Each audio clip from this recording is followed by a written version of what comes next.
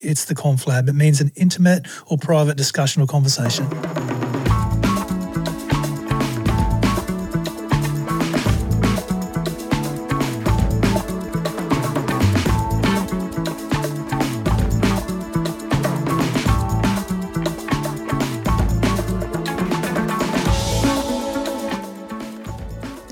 Welcome back to the Conflab, everyone. From wherever you are, we've got a very special guest today, but I want to welcome you first from wherever you are, whether you are folding the sheets or walking on the beach. We're just stoked to have your ears and now your eyes today. So my special guest today is Brett Robbo. Hey, mate, how are you? I'm bloody brilliant and I'm abundantly grateful to be here, finally seeing you in the flesh after 2 years being away. 2 bloody years. It's been a long time, but it's so good to have you in our new studio. We really wanted to kick the podcast off with you because you were the lever that popped me out of that safe space of not doing something like this. But, hey, you're the first guest on our new season, Resilience, and I can't think of anything better. So I'm going to dive into your bio because I do this way, and then we'll get straight into everything else and let you go for it. Let's do it. So Robbo's a proud father and husband, sought-after mindset and performance coach, well-being educator, popular podcaster, and an optimistic lover of life. What a bloody mouthful that is. He's married to the very beautiful Marie. She's a Swedish professional race walker and have 2 full of live, abundant little amazing humans that run him ragged, I'm sure, but wouldn't have it any other way. Their life is full of adventure and travel as they traverse across the globe from Sweden to Oz, visiting family and enjoying every part of this fabulous globe. Originally, Robbo is from the small town in central western New South Wales called Cobar. So to all you Cobarians out there, and everyone from Dubbo, yeah, welcome to the Conflab and hope you love what he has to say. I'm sure you will. He's quite the young sportsman and was offered contracts in rugby league and a scholarship at the AIS for sprinting. The scholarship won the battle, and his journey into coaching high-performance people, whether it was athletes, CEOs, or everyday people, started as his sprinting career ended. You haven't ended your sprinting career, though, have you? You still run. I still sprint, but it's definitely not a career. Not a career. It's usually with a baby in my arms or on my shoulders these days. Yeah, sprinting after them, yeah. Yeah, as a personal friend and mentor of mine, I know Brett has the biggest heart and a deep desire to live life to its fullest by thriving in all aspects, body, mind, soul and strength. However, this is not enough for him. He also wants to take as many people as he can on this same journey. Brett's intention is to live to 110 and still be running at 100. That's a small goal, mate. You need to think bigger.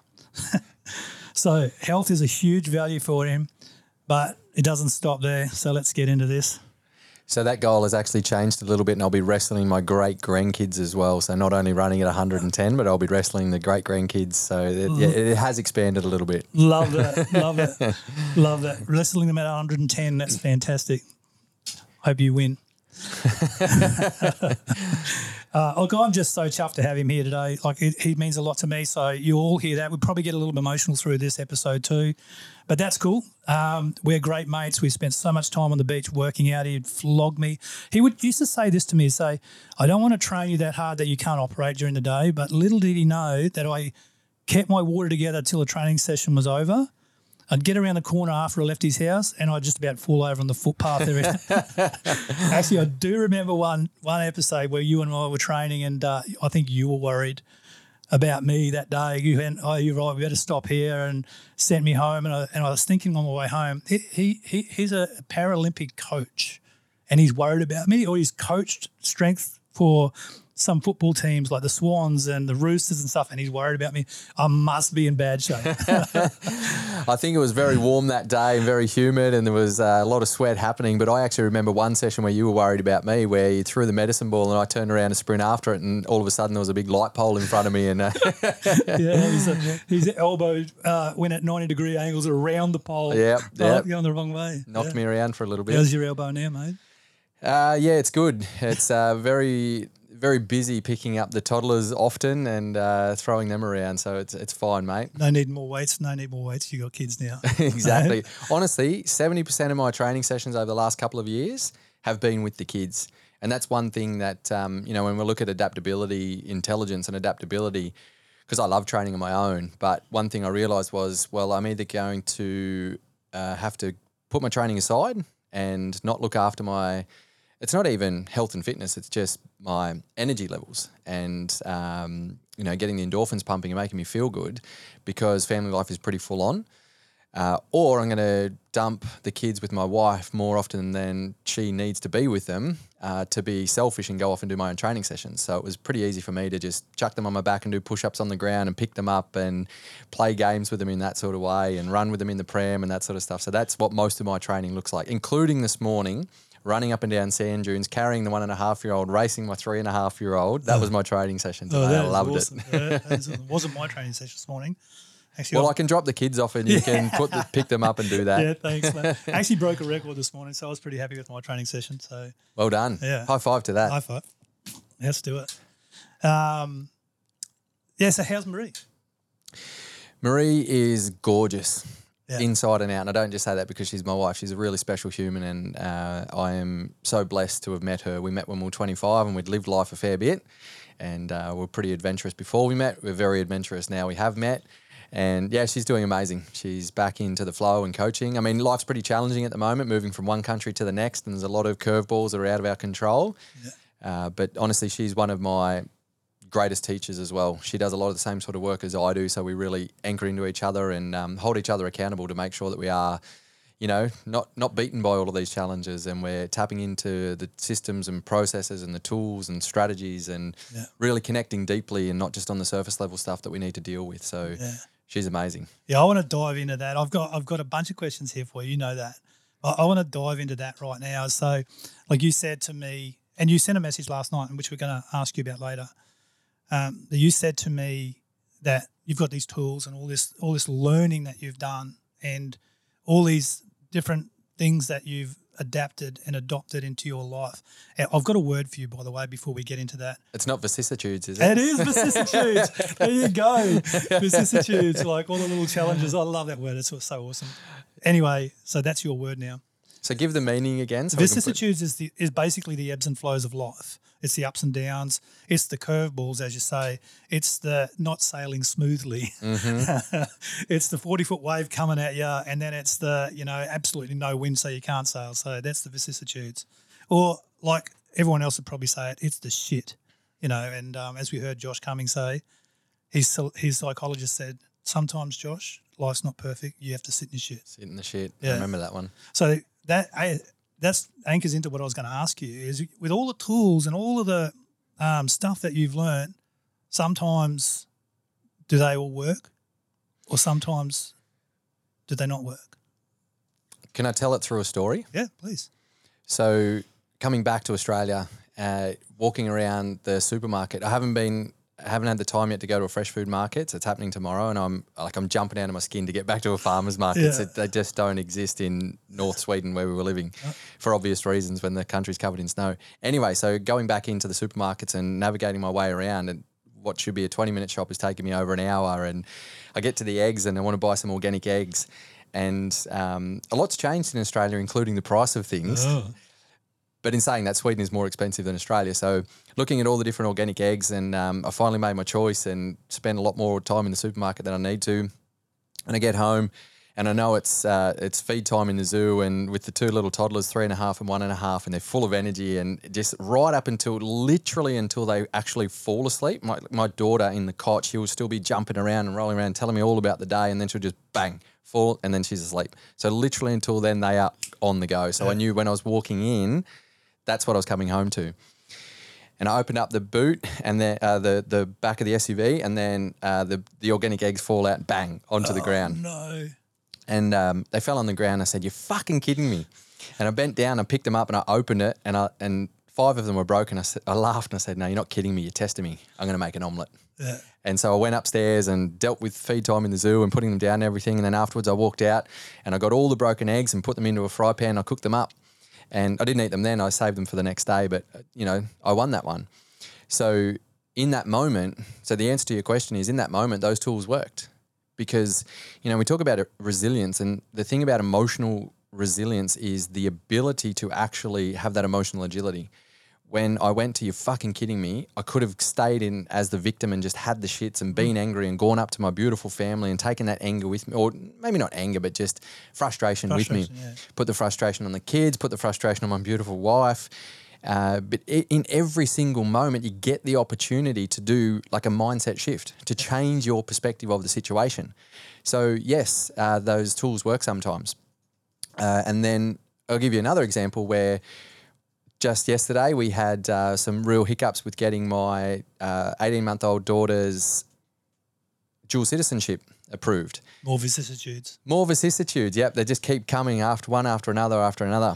And, everything's out of our control, so we can't get her Medicare, we can't get her into Centrelink, they can't go to daycare until all that's done. They said, "You're just going to have to wait." And I said, "Wait for what?" Like, we're in a very blessed position where we're not going to end up on the street, but when you ask people to wait for this kind of thing, do you realise the ripple effect for that? And I started to get a bit heated, and I stopped myself and I said to the person on the phone, "I'm so sorry, I just raised my voice at you. This is not against you at all. This is against the system, and I'm really sorry that that you had to hear that." And she said, "No, look, I get where you're coming from, and I'm really sorry that I can't change the system for you. Like, this is the most that I can do."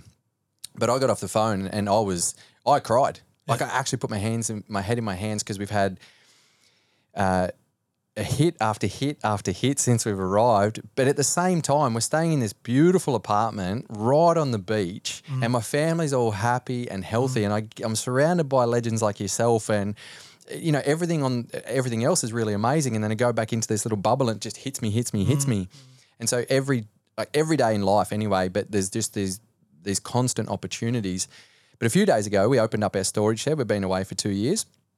We thought we'll go and check out how our gear is. And it's actually covered in mold and most of it. So we're sitting there looking at all this stuff and forgot a lot of it, what we had. And we're just like, right, instead of taking this now and setting up life, we're looking at how do we get it to the tip. Yeah. And there's a few little things that we've been able to save you, and a lot of things that are just gone. I'm telling more stories because it answers your question and it puts things into perspective to set this up. So I take this big bag of clothes home, and we're back to the apartment where we are, and I'm going through it, and there's quite a lot of moldy stuff, and then there's just a few things that were wrapped really well in different plastics and everything, and they weren't moldy, and it was my good clothes. And I was doing a presentation the next day. This was only a couple of days ago. So I took these pants out and this one shirt out, and I thought, I'll wash that now and I'll wear them tomorrow. And the other good clothes in there wasn't that many, but there was a few, and there was some Paralympic gear from when I've travelled the world with them, and just a couple of good shirts and things like that.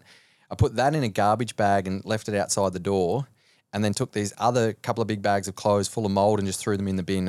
And when we first saw that, I was a bit sad and a bit frustrated at the mold, but then also we kind of predicted it, because we left for 6 months and we got back 2 years later. So we didn't pack that away for that. Anyway, so the next day, I've gone and done that gig. We get home, and there's a note under our apartment door from the neighbours, and it said, "Hi folks, we know you're not from here. Just want to let you know that the garbage chute, because we're staying up on level 7, doesn't work. So you can't put the garbage down there.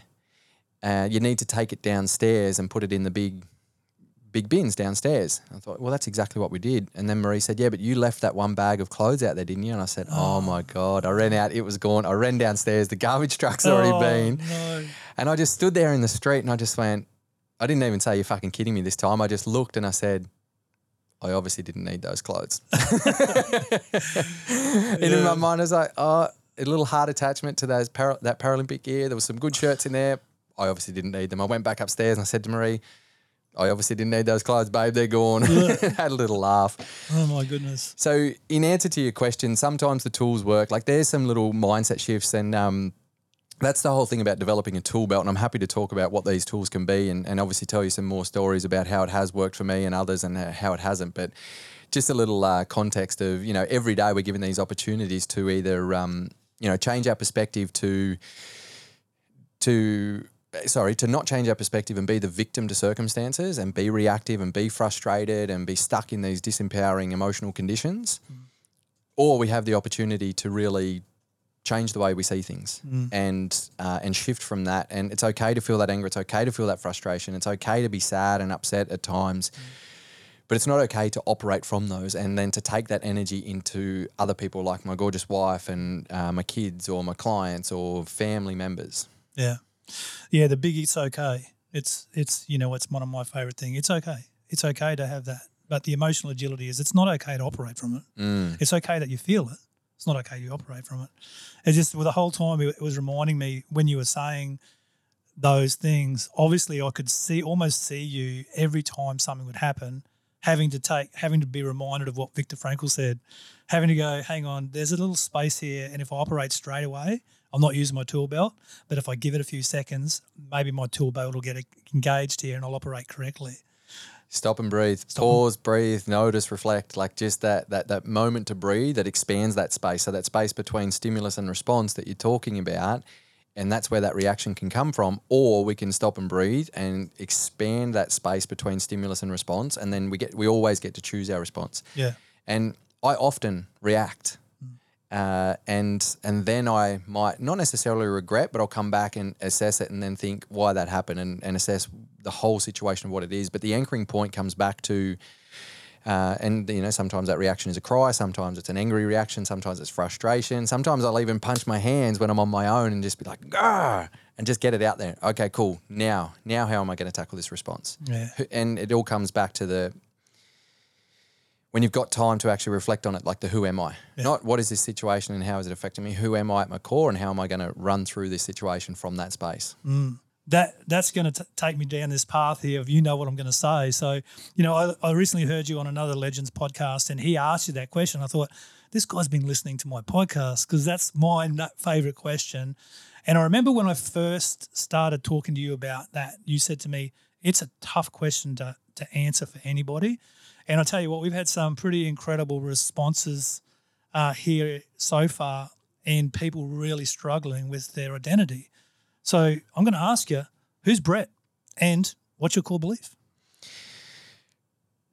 I get to choose who I am, and who I choose to be is an optimistic lover of life, and I'm addicted to gratitude. There you go. And expanding on that is... Well, actually, let me answer your question around my core belief. I don't have one core belief. The thoughts around beliefs are very dynamic. But once again, what I've come to really realise in recent times is that belief is an adaptable, malleable choice. Because some of my core beliefs when I was younger, in my early 20s. Can I just jump on that? Please do. I want you to explain, before we go too much further, because we've got to come back to this, some of your beliefs when you were younger, but I want you to really explain adaptable and malleable belief to everyone. Just thinking about the listener, because I know that people get set, and a lot of different beliefs have set in their belief, and they're set that this is the way it is, and there can't be anything else, and whatever you believe, I'm not going to listen to you because that's just not what I believe, and I've been brought up like this, and it's my belief, and fuck you, I'm not going to listen. But what you just said then would be a game changer for people like that who can see the love and the compassion and the optimistic lover of life you are. And when you say that, I want you to really explain that for us. Let me answer it through a question. So yeah, perfect, coach. Yeah, people, there's no such. My grandfather used to say, "There's no such thing as perfect," but he didn't meet his beautiful great grandchildren. So I'll challenge him on that. The question is, you've been in faith-based communities pretty much your whole life. Have you seen people come in and start believing in faith that had a strong belief against faith before they came into it? Did they not believe in faith before they had changed their faith-based beliefs? Oh, absolutely. Yeah, many, many, many people. So that's people. And the other way. And the other way. So you know people that have been in faith-based communities and believe that this is the absolute truth and this is the only way, and then they've changed their belief. They've gone complete atheism. Okay. So that's malleability of belief systems. But what happens is we tend to pick up these belief systems from society or parents, from watching TV and all of this stuff, and we just pick it up and we download all of this information and we don't realise that we're building belief systems around that, of our identity, of the way things should be, of faith, of community, of nutrition, of mind, of everything. And so then people just become this version of themselves without understanding why. And so then they might be challenged against a belief. And I saw it happen globally throughout the pandemic a lot. Like there's this massive disconnect between a lot of different things. And what became really evident is that there can be two truths at the same time. And we knew that, but well, I would say three. Well, I was going to say at least two. Yeah. Go on. So the explanation to it is that if you believe something and you believe it to be the absolute truth about you or about your circumstances or about the world, and you aren't willing to explore or be challenged on that, then you're setting yourself up for some bigger challenges. Yeah. Because I'm not saying that everyone has to change their belief systems, but you have to be willing to be open-minded to understand that what you are led to believe might not be the only way you have to think and feel and act. Yeah. And that would lead people to judgment. That would lead people to shun connection. That would lead people to a lot of opinion, which, like opinion's good. Everyone's got an opinion, but I don't really like opinion myself. I'd rather perspective than opinion. But with what you're explaining, like if I have a very strong faith belief, but I know that my faith belief can increase and can deepen if I'm curious. And then I can learn more about my faith belief from someone like yourself than sometimes somebody else in the faith belief. Because it's my simple philosophy or view is that people they've got a belief and that's it. They don't deepen that belief. They don't go after what could be deepened. Like a lot of people in the Christian world, let's say Christian world, for instance, because that's one I know, they don't believe in meditation. They think it's not right. They think it's evil. They think it's wrong. But without actually having it properly explained to them. And I remember this little picture you sent me, and I loved it because it's so true, is like prayer is when we're talking to God, but meditation is when God's talking to us. And so like meditation's been a woo-woo or a no-go for a lot of Christian people until recently, until the whole holistic health, emotional agility, emotional health has come out in the last probably 5 years, that it's probably more needed in that world than anywhere else. But for me, if the curiosity is not there for me, my faith won't deepen. And so I use that for that. But your explaining on the malleable belief is great. Yes. So you went there with your core belief and your core belief's malleable and stuff like that. So I want to go back to how much of your, like, because something else that you said in there was like people adopt their beliefs from what they watch on television or what they see in their families and stuff. And I have a simple understanding that my identity is not what I grew up in. My identity is not, and I know that this might be probably a little bit conflictual, but it's not even the colour of my skin. It's not anything to do with anything like that. My identity is anchored in who I am way before I see a cultural identity. So I call them a cultural identity. So how much did culture have a spin on your identity? And you're an optimistic lover of life, and that's who you say you are. But how much does culture impress on that? For every human being, culture is going to form part of your identity. And so culture for me was growing up in Cobar until I was almost 18 years old. But what happened was I would be travelling away so often for sporting events, for athletics and football. And so I was immersed in many different cultures and many different environments and communicating with many different people and being forced to communicate myself with many different types of people. So when I think about how much culture has impacted me and helped shape my identity and my beliefs, I realised that it's not just about where I grew up and my parenting and it's a lot about what I was exposed to from other people. So I think also where you're kind of getting at with all of this is that understanding of, environment doesn't necessarily have to dictate who we are. No. And this is a really powerful thing of the work, and I know you talk about a lot as well, and we've done it together, is that identifying who you truly are, what your my personal philosophy, one of them is every day is an opportunity to love deeply, impact significantly, embody wisdom, and have fucking fun. And when I anchor from that, and when all this shit hits the fan like it is at the moment, like I'm in one of those weird little bubbles, if I come back to that and I realize, okay, what does that mean to me? That's who I am. So that's how I'll operate throughout this. Because like that phone call that I talked about the other day, in different circumstances, at the end of those phone calls, when I'm not so triggered, I'll be saying, and they say, is there anything else I can help you with today? And I always say to people, yeah, if you could tell me what you're most grateful for, that would be amazing. And so that's when I know that I'm a little bit out of alignment, or I need to go back and do the deeper work, because that doesn't come out of my mouth in those conversations. Yeah. I finish the call a little bit disheartened and frustrated and disappointed. So back to that is environment is only one piece of the puzzle that is going to that can have influence on who you really are. And then the real challenge is making sure that once you know, so your beliefs, your values, getting to choose different purposes in life and living in alignment with those, and then looking at your environment as well, that you get to take that with you everywhere you go. I want to share something with you because I know that this series is around resilience, and we're kind of touching on identity here, which was past, but they do overlap. Yes. Let me talk about the environment part here from an experience. I was asked to go and do a day's work with a juvenile detention centre in New South Wales years ago. And they wanted me to talk about mindset.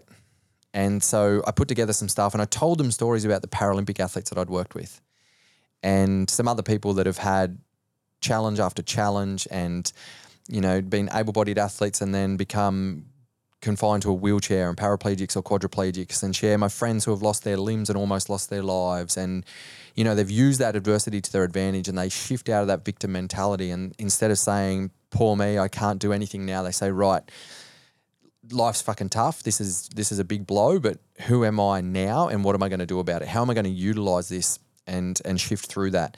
And doing some talks, and it was really good. But one of the things at the end of the day that kind of deflated me was these guys put on some really good programs, like to actually get someone in and talk about, resilience and mindset to these juvenile kids in detention centre. They said that 97% of the kids that are released will reoffend and end up back in there or back in prison, 97%. And so I asked them why. Like, why do you believe that that's the case? And they said, well, these kids, when they leave here, they are different humans.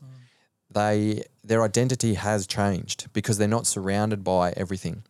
And so identity is kind of the top piece of the pyramid. You need to start with that. So these guys do a really good job of helping these kids change their identity. I'm not a criminal. I'm not useless. I'm not that person that doesn't have a future in here. I'm another boy or man. I have, because it was a boys only one that I went into.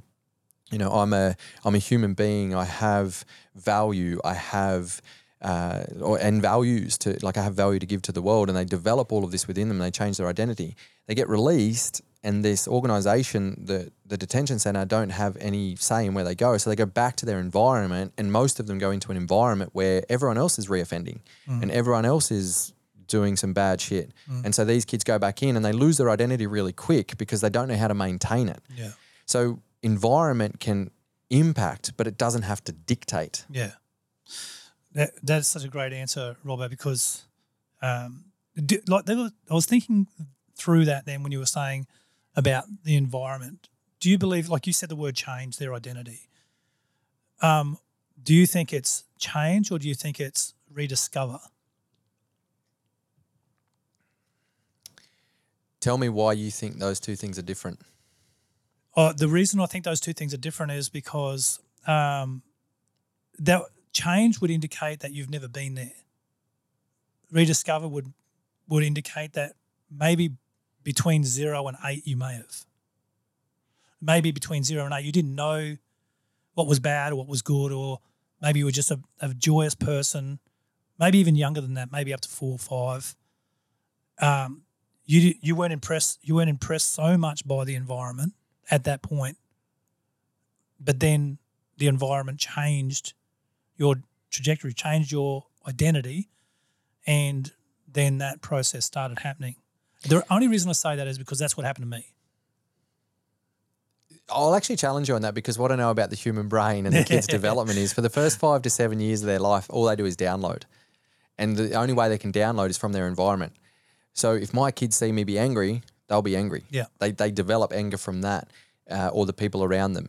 If our kids see us being calm and meditating often and just sitting in calmness and stillness, then they will download that, and they'll know that becomes part of their attributes for that 5 to 7 years. So there's that development that comes from environment without their choice. So I get what you're saying, and what I would say is it's a bit of both. It's a rediscover and it's a change. Oh, cool. It's rediscovering who they truly are, but with guidance, because they probably haven't had that guidance in that situation. And then it's changing because they have created an identity that needs to change, because it's destructive to them and to other people and the environment and everything else. Yeah, right. So the identity piece is massive, isn't it, really? Because I know we're talking about resilience, but without first understanding your identity, you can't really do that second shift. And so much is said about, well, I am, and that's an identity. I am this. I am fat, or I am unhealthy, or I am a smoker, or I am an alcoholic, or I am. And in society, so those kids have had a lot of dump. I am a criminal. I am going to jail. I am worthless. I am useless. I am this. So that identifies with them. And I love this little piece from Peter Crone. He was explaining about the identity when he says, no, you're not a smoker. You're a human being that has a preference to cigarettes. And it disassociates your identity from your habit. And our habits can not – and I think that's where there's been a big shift in some people. So – well, that's when you ask me who I am an optimistic lover of life. Yeah. I am addicted to gratitude, because what I know about the subconscious mind is it doesn't know the difference between reality and fantasy. So whatever you feed it. So if I say I am useless, I am frustrated, I am unworthy in this world, then the subconscious mind is going to believe that, and then therefore your actions will play out in that way. So that's why this understanding of who you are, but also getting to choose who you are and who you want to be. Yeah. Because no one told me that I'm an optimistic lover of life. No one told me to be addicted to gratitude. They were my choices. Yeah. You going to say something else then? I was going to talk about how the identity has made me more resilient, or like how that kind of overlaps in a pretty deep kind of story. But no, should we go there? No, please do. So this, I've always said that I'm an optimistic, or not always, but for a lot of years I've said that I'm an optimistic lover of life. And I've just been joyous and loving life, and just seeing like my perspective of the world it's so expansive. I traveled overseas when I was 14 to compete, and I traveled all around the country all the time, as an athlete, and just like the world is your oyster kind of thing. That's kind of a little bit sheltered, but at that time I was like, yeah, it really is. Like, this is amazing. And in growing up in Cobar, my grandfather, so I went away to boarding school. In year 7, I got Citizen of the Year, and in year 8, I got asked to leave after my 5th suspension.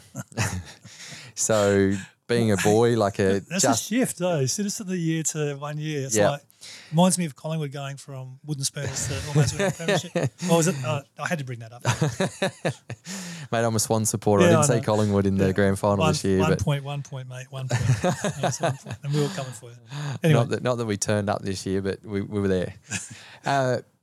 So this optimistic lover of life, and then got into a bit of trouble when I was younger, and got asked to leave, and went back to Cobar, and I was just in that early kind of teenage years of easily influenced and partying, and luckily for me there was no drugs around, or I didn't know about them until I was 21, so I wasn't exposed to any. What I hear these days about teenagers, there's a lot around, but just partying, lots of drinking from the age of kind of 14 onwards at that age. Wow. Still doing lots of sport, but lots of drinking. And Cobar is this amazing community, and it also has this culture of drinking, and like for the guys, you play footy, work, drink, play footy, work, drink. Yeah. I loved playing footy. I didn't love working at that stage yet, but I also loved drinking. So my grandfather could obviously see that I would probably go down that path if he didn't come into the picture and say, you've got talent as a sprinter here. There's no sprinter coaches out here in Outback, in Cobar in Outback New South Wales. And if I don't support you now, then maybe you'll end up down a different path. So he just started coaching me from zero. He knew nothing about it, and he learned, and I think there was internet back then, but he didn't use it. He didn't know how to use it, and he's finding all of these old school books and wrote me gym programs, and he's literally in his shed. And so he took me on board, and for years he took me around the country, and we'd drive from Cobar to Adelaide's 12 hours, Cobar to Brisbane's 12 hours, Cobar to Sydney's 8 or 9 hours, always in the car and travelling. And my parents supported me a lot as well, but they were obviously working at different capacities. And so my grandfather became this shining light and this real mentor of mine as well as my coach. And he and my grandmother happily married for 53 years. And they taught me what love and respect is. My parents split up when I was 3, and they stayed good friends, and they loved us dearly as kids, but they didn't have romantic love. So I didn't learn that from them. I learned that from the generation above through my grandparents. And happily married for 53 years, always cuddling and kissing. And my grandfather used to call my grandmother sexy legs in front of us. And, sometimes he'd put his arm around me and say, Bretto, check out your grandmother. Isn't she sexy? Like, oh, that's disgusting. And, they're just beautiful souls and just taught me like they really displayed their love through affection. And then they were big community members. Cobar's 5,500 people. They were in different charities and running organisations and really big community members and really known well in the community. They also taught me a lot about entrepreneurship and business because they owned a lot of businesses, and so I saw what they did. And my grandmother used to sit down with me sometimes, and she taught me how to do the really basics of accounting right from the beginning when I first started my own massage business as a sole trader. So they taught me a lot, and they were young grandparents. And I did the City to Surf with them one year. We used to party together a little bit when I got older. Not when I was underage drinking, but when I was 18 and beyond. And, we traveled together. I lived with them a lot when we were kids. So they were really massively influential in my life, and they taught me a lot. It taught me a lot of values, and they helped shape my identity and beliefs in that kind of way with their influence, and especially my grandfather who sat there by my side and just his mannerisms and his ways. And I watched the way that he engaged with people from all around the country when we would do these trips. And he was good mates with everyone. He would talk to everyone and just had that way. And don't get me wrong, my parents are the same, but my grandparents had just this different level of influence, which I know you're now a grandfather. And there's a great saying Dr. Arno Rubinstein told me. He said, grandparents and kids have a common enemy. No, sorry, grandparents and the grandkids have a common enemy. Yeah. So obviously it's the parent in between, right? Or the child. So your child, but the grandchild's parents. Hear that, Mia? Mia's our producer, and she's going to have kids, and they will be my grandchildren. So you'll be my enemy. Enemies can be allies too. That's right. That's right.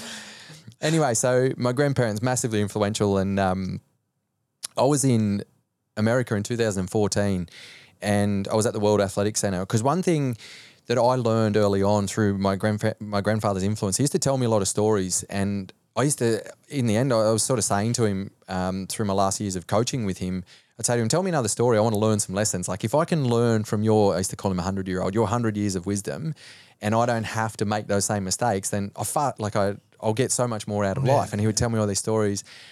Obviously, I didn't listen to all of them because a lot of them were don't do underage drinking, don't go and do this, don't go and do that. And I was still doing that stupid stuff as you do, also as some people do. And so the influence of my grandparents, and that's what I was saying. In 2014, I was in America. One thing that I learned about elders is that I just had this early realization in my life and in my career that if you suss out people who are the best in their field or, close to the best, and you can learn directly from them and not just learn about it, but then know how to actually implement it in your life, then that's how you're going to escalate your betterment, like be the best version of yourself, bringing skills and understanding other people's values and beliefs that are really doing really well in life in different areas. So when I got into coaching and in the Paralympic world, I found this coach that was based in America, Dan Paff, and he'd coached lots of able-bodied athletes and started getting into Paralympic athletes. And I'd never heard of him beforehand, but I just sussed out where he was, and he was based at this World Athletics Centre, and they would just started these internship programs. So I applied for it and I got it. I was employed by Athletics Australia at the time, and I said, this is what I'd like to do. And they said, well, we're not going to support you for that. It's like, all right, I'm going to pay for everything myself. I'm going to take unpaid leave. And I did. And it cost me, quite a lot of money to go over there. And I lived over there for It was supposed to be a couple of months, but it was cut short. But, you know, just investing into that, it was a no-brainer for me and I said to them, you realise when I come back, everything that I'm going to learn is going to be implemented into the athletes that I'm coaching for Athletics Australia. And yeah, we get that, but we're not going to support it. Okay, is what it is. So I went and did that, and my gorgeous wife now, a partner at the time, she was training to try and qualify for the Olympics. She came with me and she was training at the World Athletics Centre. And one day we were 5 or 6 weeks into it, and I got this phone call in the morning because I woke up and I had a heap of missed calls from back from my family, and my brother was based in Canada, and it was on the time zone because I thought, oh, mum would be asleep, but she's been trying to call me. And I called him and he said, bro, are you sitting down? I said, no, I'm not sitting down. He said, sit down. I said, what are you talking about? Just tell me. And he said, just sit down. I want to tell you something. I just sat on the bed and I said, tell me what's going on. And he said, they're dead. Our grandparents, they're dead. He shot them. Scott shot them. Scott was their son, my uncle. And I said, are you fucking sure? Like, don't shit me. Is this the truth? And he said, yep, this is what's going on. They're dead. He shot them.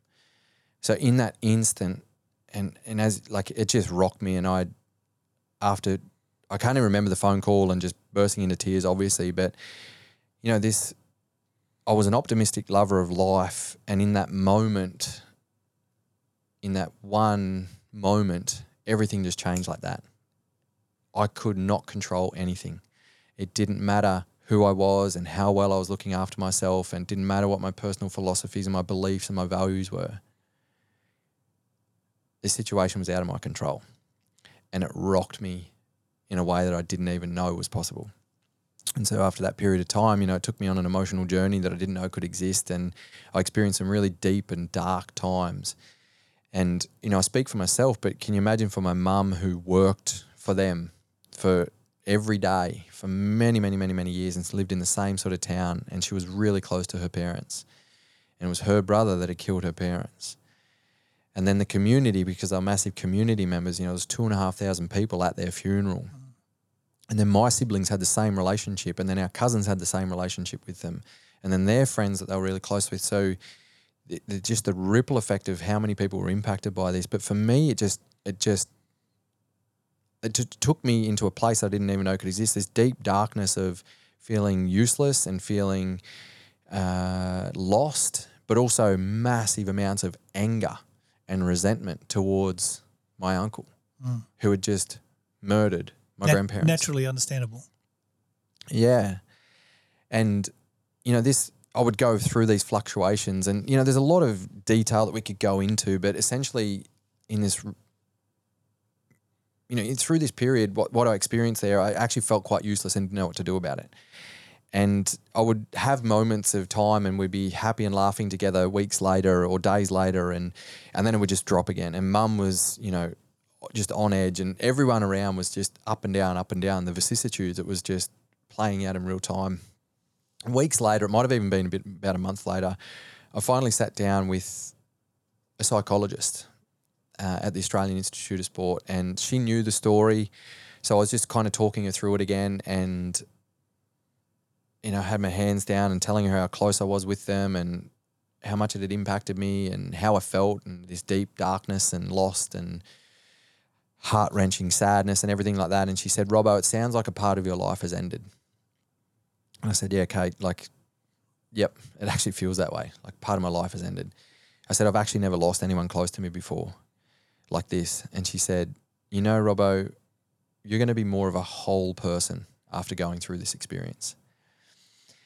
And I remember sitting there with my head in my hands and just crying, like not loudly, but just tears rolling down my face. And I thought about what she said, going to be more of a whole person.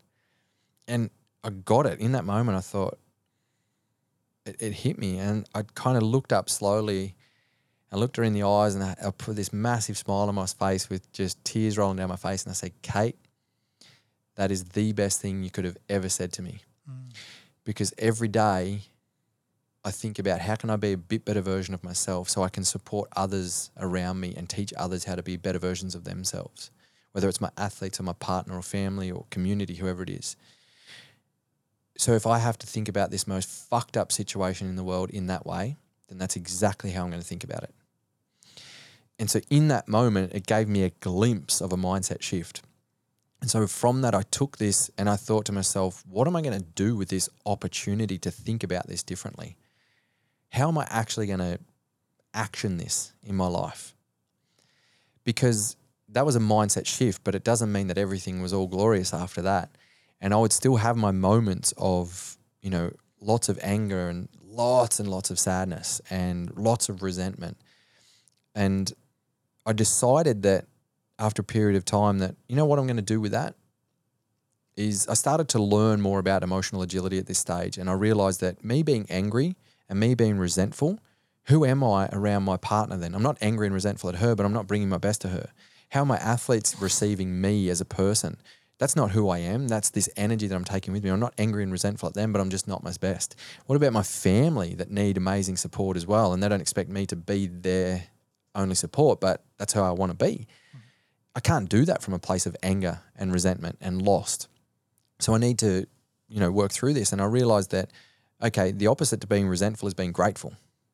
The opposite to being angry is not the opposite, but, a different state is being happy and present. And so I started to choose gratitude over resentment. And I started to just say, I'm so grateful for the relationship that I have with my grandparents. I'm so grateful for the influence they had in my life. I'm so grateful for the people that they were in the community. So grateful, and just expressing gratitude.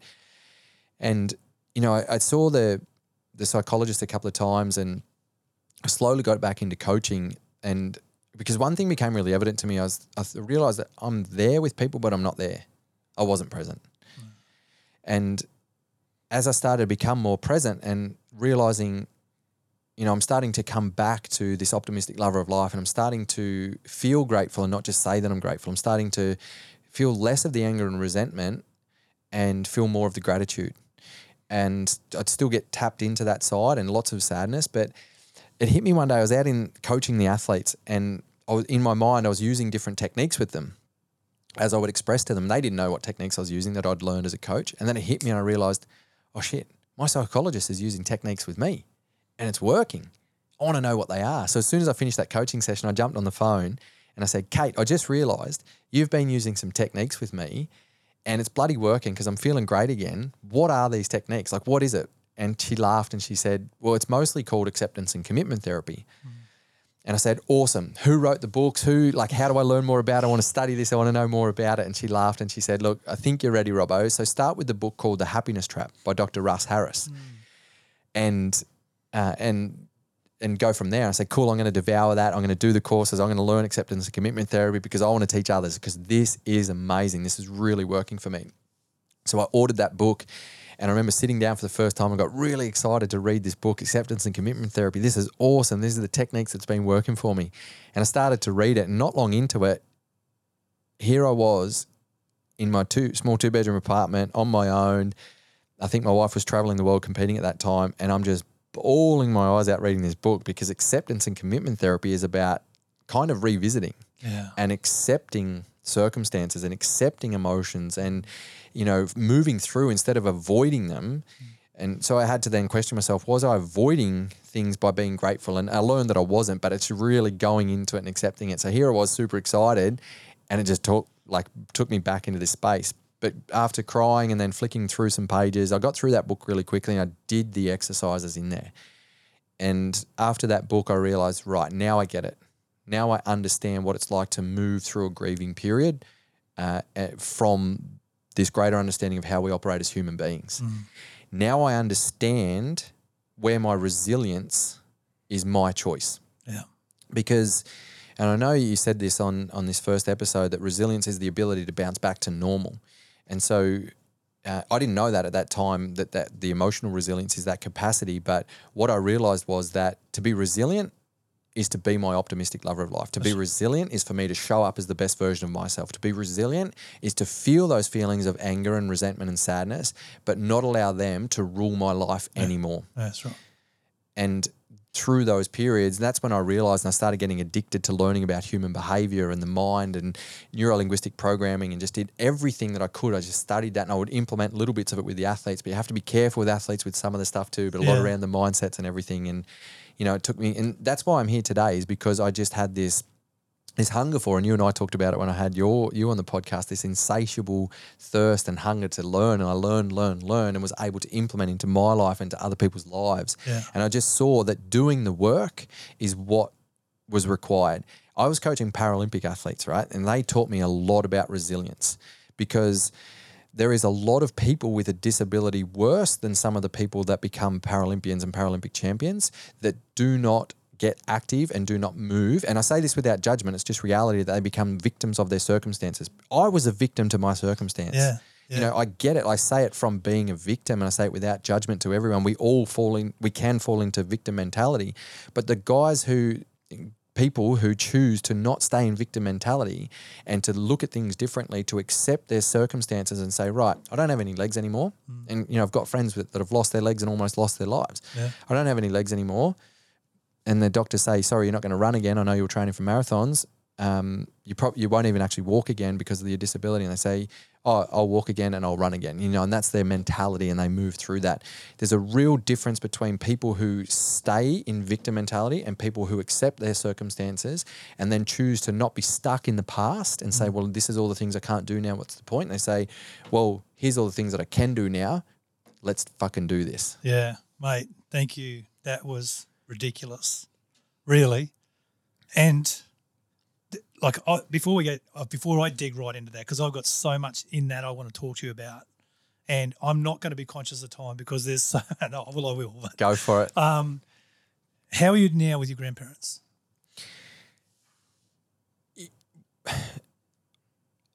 I chose to anchor every day. I chose that, you know, I started working with a coach not long after this, and I said, I'm going to live their live their legacy. And he said, don't live their legacy, Robbo, live your own legacy. Beautiful. And he said, what about if you enhance and optimize your grandparents' legacy by living your best life? Yeah. And I said, oh, that's what I needed to hear. Great. This is why everyone needs a coach, right? This different perspective. And I said, cool. And from that day onwards, every single day, either at the end of a meditation or just in passing in my mind, I am enhancing and optimizing my grandparents' legacy. Yeah. And I get to choose what that means to me. I don't expect any of my other family members or community members to do the same. This is what's worked for me. And so that enhancing and optimizing their legacy through love. I fell madly in love with my wife before they were killed, but it just reminds me that love, I sit down to journal sometimes and I have no agenda. And often what comes out is love first, love always, love wins. Yeah. Oh, cool, journaling done. Yeah. If I just go by that, I'll often journal a little bit more, but love first, love always, love wins. Yeah. Love for self and love for others, and that romantic love. And with my wife, and you know, she loves being kissed on the neck and I love kissing her on the neck. Yeah. And we love that, just that deep connection. And so this, I can go into that. So I was going to get carried away with my romantic relationship with my wife. But we'll leave that. Because, there's three types of love: eros, philia, and agape. That's the eros. We'll leave that right where it is. Might be another episode. Yeah. But your question, how are you today with your grandparents, is I'm deeply connected. I am enhancing and optimizing their legacy in the way that I believe. So not just through love, but through community. And that's why I started the podcast. Yeah. My own podcast was to enhance and optimize their legacy through impacting the lives of hundreds of thousands of people. Family is a big value, and I've got my own family now. And so how am I with my grandparents? I can't say that I'm deeper connected than ever before, because that's a lie. Like, their presence was a deeper connection, but I'm deeply connected to them. Yeah. Does there ever waves of grief? Yes. Yep. So we are coming up to 8 years. Wow. Next in just over a month's time, 8 years since they were killed. And I remember one thing that one of my mentor coaches said to me in this initial period. She called me and she just said, she was a Ukrainian, she said like this, Bretty, I cannot say anything. Just know that I am here.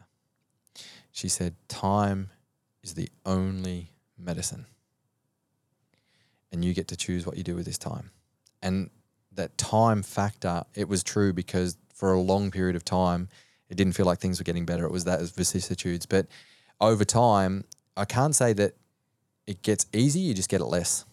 Yeah. So the waves come, and yes, I get hit. Wasn't so long ago, we experienced some grief again, and my wife's younger brother was actually found dead in his apartment, like not very long ago at all. And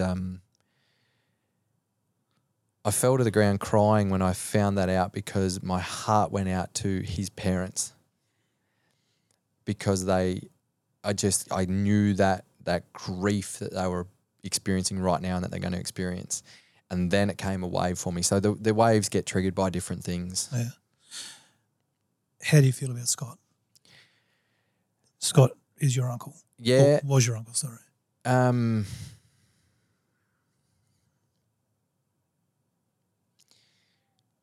don't feel. I actually don't think about that anymore. For 6 years or 5 years, we were dragged through court cases. Yeah. It was ugly. Yeah. He was on the wheel with my mum. They were the only siblings. Why was he deserving of it? So mum was kind of fighting that, not to say I want all the money, but to say, why should a murderer get that? And the justice system isn't justice. No. It's, he was entitled to that. So, and then mum went through years of fighting the law, because the law said that he got diagnosed with a mental illness, right? And we knew that, but it had been misdiagnosed his whole life, and it just got too late. So through the court cases, they diagnosed him with paranoid schizophrenia. And, it was like, cool. No, not cool, but yeah, obviously, why wasn't that diagnosed many years ago before he had done this? And, so we've experienced a lot of that, just being dragged through the shit with that, and right up until the last day when the shit decision was made and mum had to pay all these court fees from my grandparents' money. Like, she thought she was doing the right thing to take this as far as possible, to fight this and fight this law change, because the law said that not guilty of murder because of mental illness. And what she wanted to fight was guilty of murder with a mental illness. Yeah. And, because it said not guilty, that's why he was entitled to everything. If he was guilty, that drops it. So, and mental illness is at all different levels. And I know that you talk about this a lot, but, at this level, and, one of the things that happened afterwards when they asked, after he did it, he drove to the pub and sat at the bar and had a beer. Oh. And he told the publican, and he said, I think I fucked up this time. He said, what'd you do? And he told him. And the publican walked around the corner and called the cops. And they asked him about it, and they said, and throughout all this, and, we've seen video footage, and they asked how you feel about that, and he said, I feel free. He thought he did the right thing. He admitted to it, and he feels free. He thought he did the right thing. To one and only person in the world of his mental illness, they were the enemy. They housed him. They looked after him. They saved his life multiple times when he was on drug and alcohol benders. It hit me after a while that it was my grandparents' own love that got them killed in the end. Yeah. No one else wanted him around, but my grandmother felt like a failure. So I remember one Christmas we were going back to town, and I called my grandmother, because he used to come to Christmases and things like that. And I called my grandmother and I said, Scott's not welcome at Christmas this year. And she started crying her eyes out, and she said, Brett, if his own mother can't love him, then who can? And my heart sunk. Yeah. And I realised that all of his failures, she believed were her failures. Her beliefs were his identity creates her identity. His failures are her failures. I'm a parent now, and I get that, and I understand that, but it just hit me really hard. So back to the answer to your question, I don't feel, and what I did hope was that justice would prevail and that he would be punished for what he did. Like, I don't think human beings need to be necessarily punished for a lot. I believe everyone has a second chance, but this was his 102nd chance. Yeah.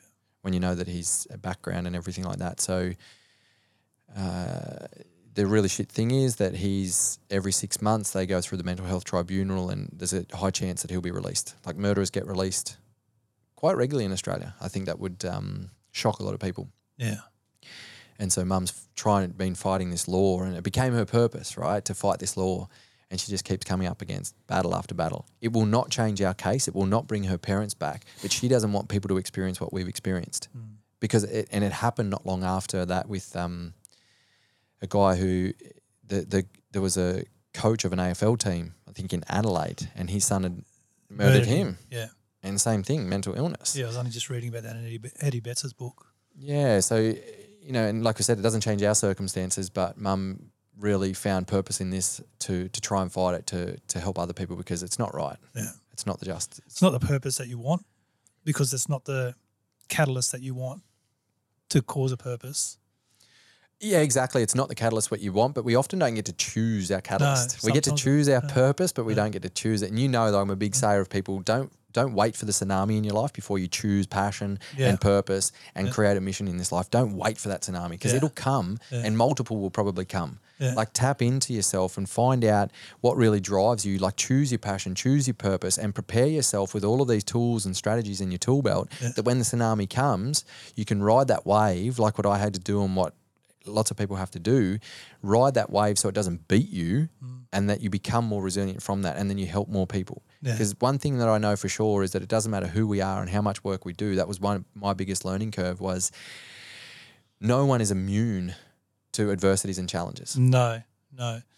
You know, I remember one morning on the sand, we'll go there, and we were just chatting about, you know, like motivation, you know, and like I would say, like, I'm not naturally an athlete. I would have loved to have been an athlete. I loved sport when I was a kid. I played soccer, but because of my parents' roles and requirements, we didn't get an opportunity to do that.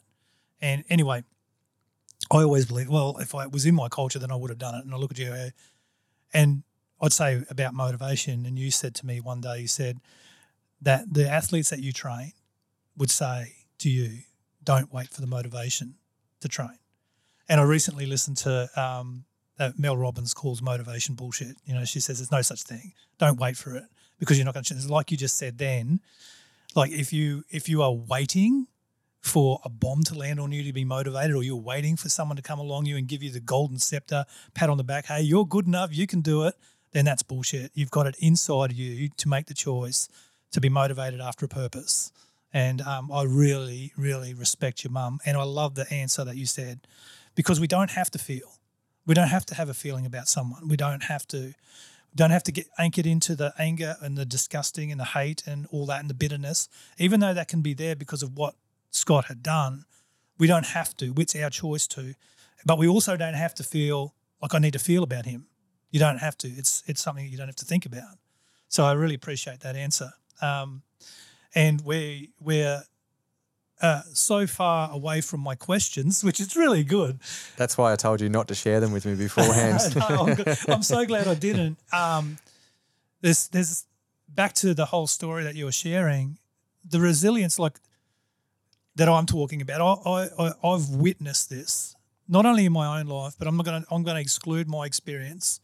And I love what you said about wisdom before. You can learn wisdom from someone and do it their way, or you can learn wisdom through the vicissitudes of life. Which one are you going to choose, you know?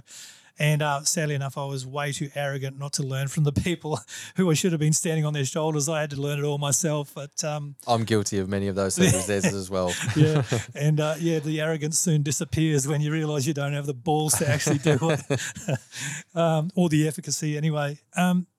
However, the resilience that you've built, or let's just put it in this term, the vicissitude that came, the rock that came. And we had someone on he wasn't on our podcast actually. We were talking about rocks and feathers. And for my life, so I'll give it a little bit of experience, but I want to talk about those experiences. The rocks that came turned into feathers for me. And so that's how I term building resilience for me is, so the murder of your grandmother, I'm sorry to be graphic, but I want to make a point on this.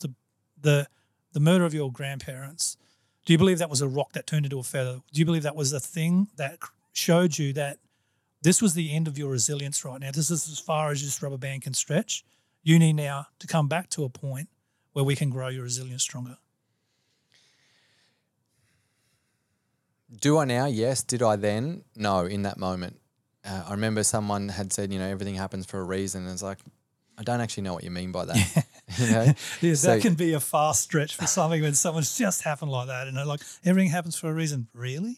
My fucking grandparents, or this just happened. Are you going to say that to me right now? That's just like a, fuck you statement, really. Let me tell you through an experience that answered that question. So not long after that, when I got addicted to learning about human behavior in the mind, and I started doing neuro-linguistic programming, and it was me and one of my best mates were being coached by an NLP coach. And so neuro-linguistic programming. And we were talking about the concept that everything in life is a choice. Everything. You get to, everything in your life is your choice and what chooses your perspective. And I just went silent. And my mate knew the story and he looked at me and he brought it up and he said, "Are you thinking about your grandparents?" I said, "Yeah, of course I am. I didn't choose that." Because he said, everything in your life is your choice.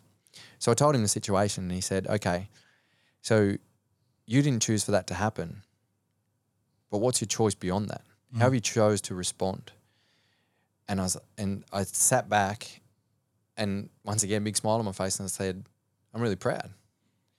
I've chosen to respond in the way," coming back to what you've said around your definition of resilience, to come back to my foundations of who I am at my best, so bouncing back to the quote-unquote normal, but expanding from that. Because that previous version of me before that circumstance had happened was an optimistic lover of life and had developed resilience in other ways.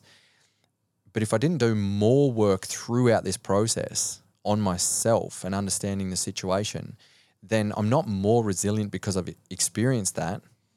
I'm just more human. Yeah. And as an example, there are people very close to me that experience that same thing that haven't done much work through it, that are still significantly beaten by that situation and stuck. And I say this without judgment, and it's not because I did this and they didn't do that, but it's an example of don't wait for the tsunami, because it doesn't mean it's going to make you more resilient. It doesn't mean you're going to be impacting more people. It doesn't mean you're going to have a better life on the other side of that tsunami, not at all. Yeah. And that's the same people like I talked about with the Paralympians. My friends who have lost their legs and almost lost their lives, and you talk to them, would you change things? Would you go back and have 2 legs, or go back and get your leg back, or whatever it might be? And they say, no, life's fucking amazing. Yeah. I don't want to think about that. Like, I have chosen and I've got a really good life and I've met the love of my life, and, I'm a Paralympic champion or Paralympic athlete. They don't have to be a champion, but, they've just made the most of what they have. So, and then there's the other people that that haven't chosen that mindset and haven't changed their perspective and haven't chosen to shift out of victim mentality. And by the way, that never happens alone. That's with the tribe and the support network. Yeah. And once again, I say it without judgment. So, it's in answer to your question, I don't remember exactly what the question is, but my answer is it's a choice. Yeah. My question was like the rock turning into the feather, the trauma turning into more resilience, and coming back to, and you answered exactly perfectly, really. So let's take. Sorry, I just want to say then to wrap it up. Now you've repeated that question. The answer is that it's a choice. So yes, the rock has become a feather because I've chosen that. There you go. But that rock, that circumstance, is still a rock in some people's lives because they haven't chosen that. I think the language around, everything is your choice needs to change anyway. In my perspective of what people say. Shit happens, the choice is yours to respond. Because it does happen. And there's so many unfair things that do happen in life. And for us to say, well, that's my choice, or this is my lot, or this is my disaster and I've just got to put up with it, and be told everything in life's a choice, I think that's the wrong way of saying it. I think that the better way to say it is shit happens. Everyone. Suffering's going to happen no matter what. It's your choice how you respond to that suffering and grow from that point. And that's the important part, is the grow from the point. And it sounds like you've done a lot of growth from there. Let's talk something that's relative right now. When you're talking about, no one would have ever expected 2.5 years ago, or 3 years ago, it was 2.5 years ago actually, that this world would have done what it's done. And a lot of people are still haven't taken that as a rock and turned it into a feather. And I'm talking about the, whatever you want to call it, the pandemic, fuckdemic, I don't care what it is. Like, once again, no judgment. But I just wanted to like bring your story into that perspective, because there's still a lot of people who anchor into how bad things have gotten rather than going, what's the opportunity in this for me to learn?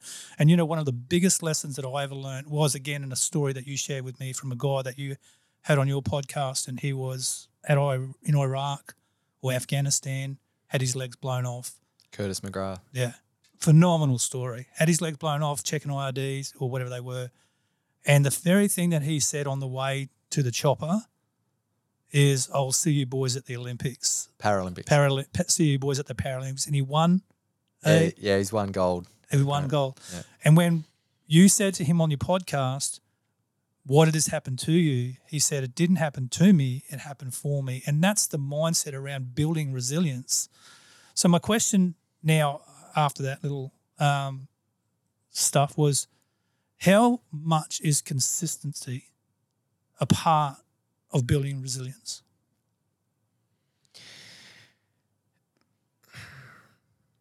Success leaves clues, and one of those clues is consistency. So, love your quotes, eh? Let me ask you this. You're again going to ask me the question. Yeah, let me ask you this. I remember a Nath that achieved a huge goal of doing Kokoda.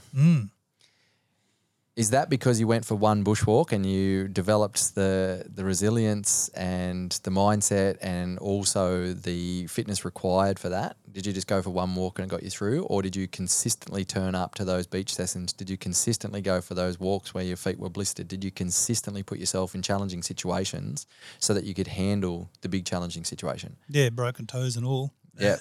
Yeah, you're right. Like, it's consistency. I want to shine a light on the, look, I just remember you saying one day also, and I shared the story with you about Oprah Winfrey, and she said that, like, she had lost a large amount of weight one point at a time in her life, and she was extremely unhealthy because of the way she lost it, and she got all this praise about losing all this weight, and she said, why does everyone praise me rather than praise my friend who's never put weight on? And you said that about your mother-in-law. I think it was about your mother-in-law, how she is never, ever goes without training. She's consistent. And so, like, that's what I'm talking about. Yeah. So building the resilience that you've needed from that moment with your grandparents. Yeah. And so what I would say is consistency in what? And that's what I believe part of my purpose is to help people understand what are the tools, what are the systems, what are the processes that help us live this unbeatable life?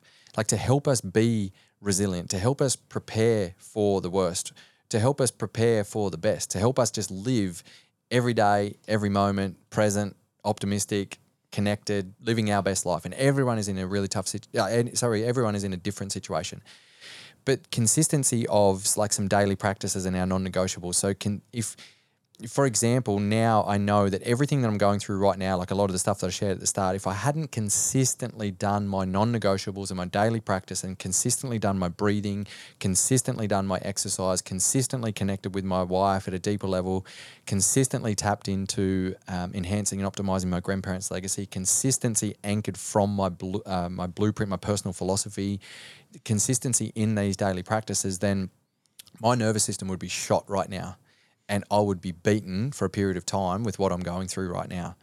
And so even in amongst all of this chaos that we're experiencing, and it's like first world chaos that we're experiencing, but it's full on.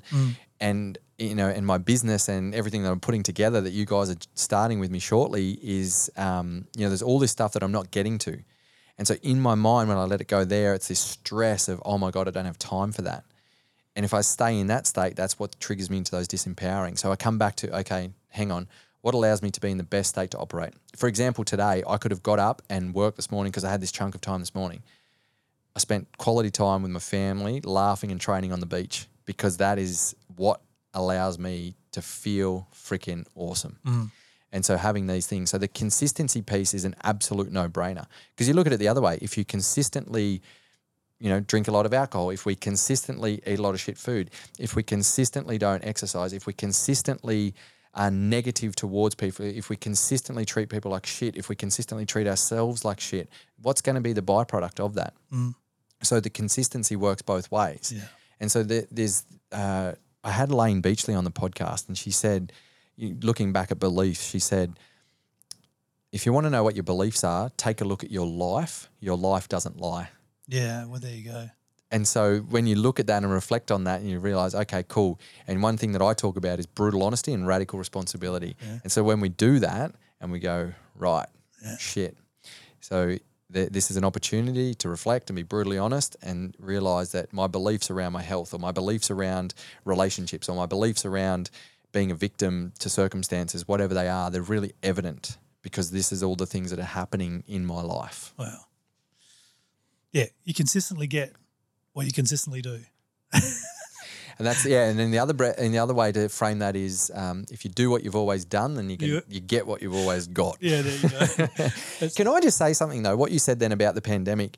So, we really utilise it to our advantage, and we got out of Australia and we had to apply to leave to go to Sweden. My wife was pregnant. We're having our second baby there, and we had our tickets booked back for 6 months later in June 2021. And when we're over there, Australia went into lockdown and all these crazy rules and riots and everything. And we just said, why would we go back? Yeah. Like, let's stay over here where we're treated like humans and not zombies, and push through everything. It was really weird to look at it from the outside and see and talk to people like yourself and my friends and family and just hear all of these experiences. It was weird. Like, we're on the other side of the world being treated like humans and watching everyone be caged in, police helicopters and all this kind of stuff.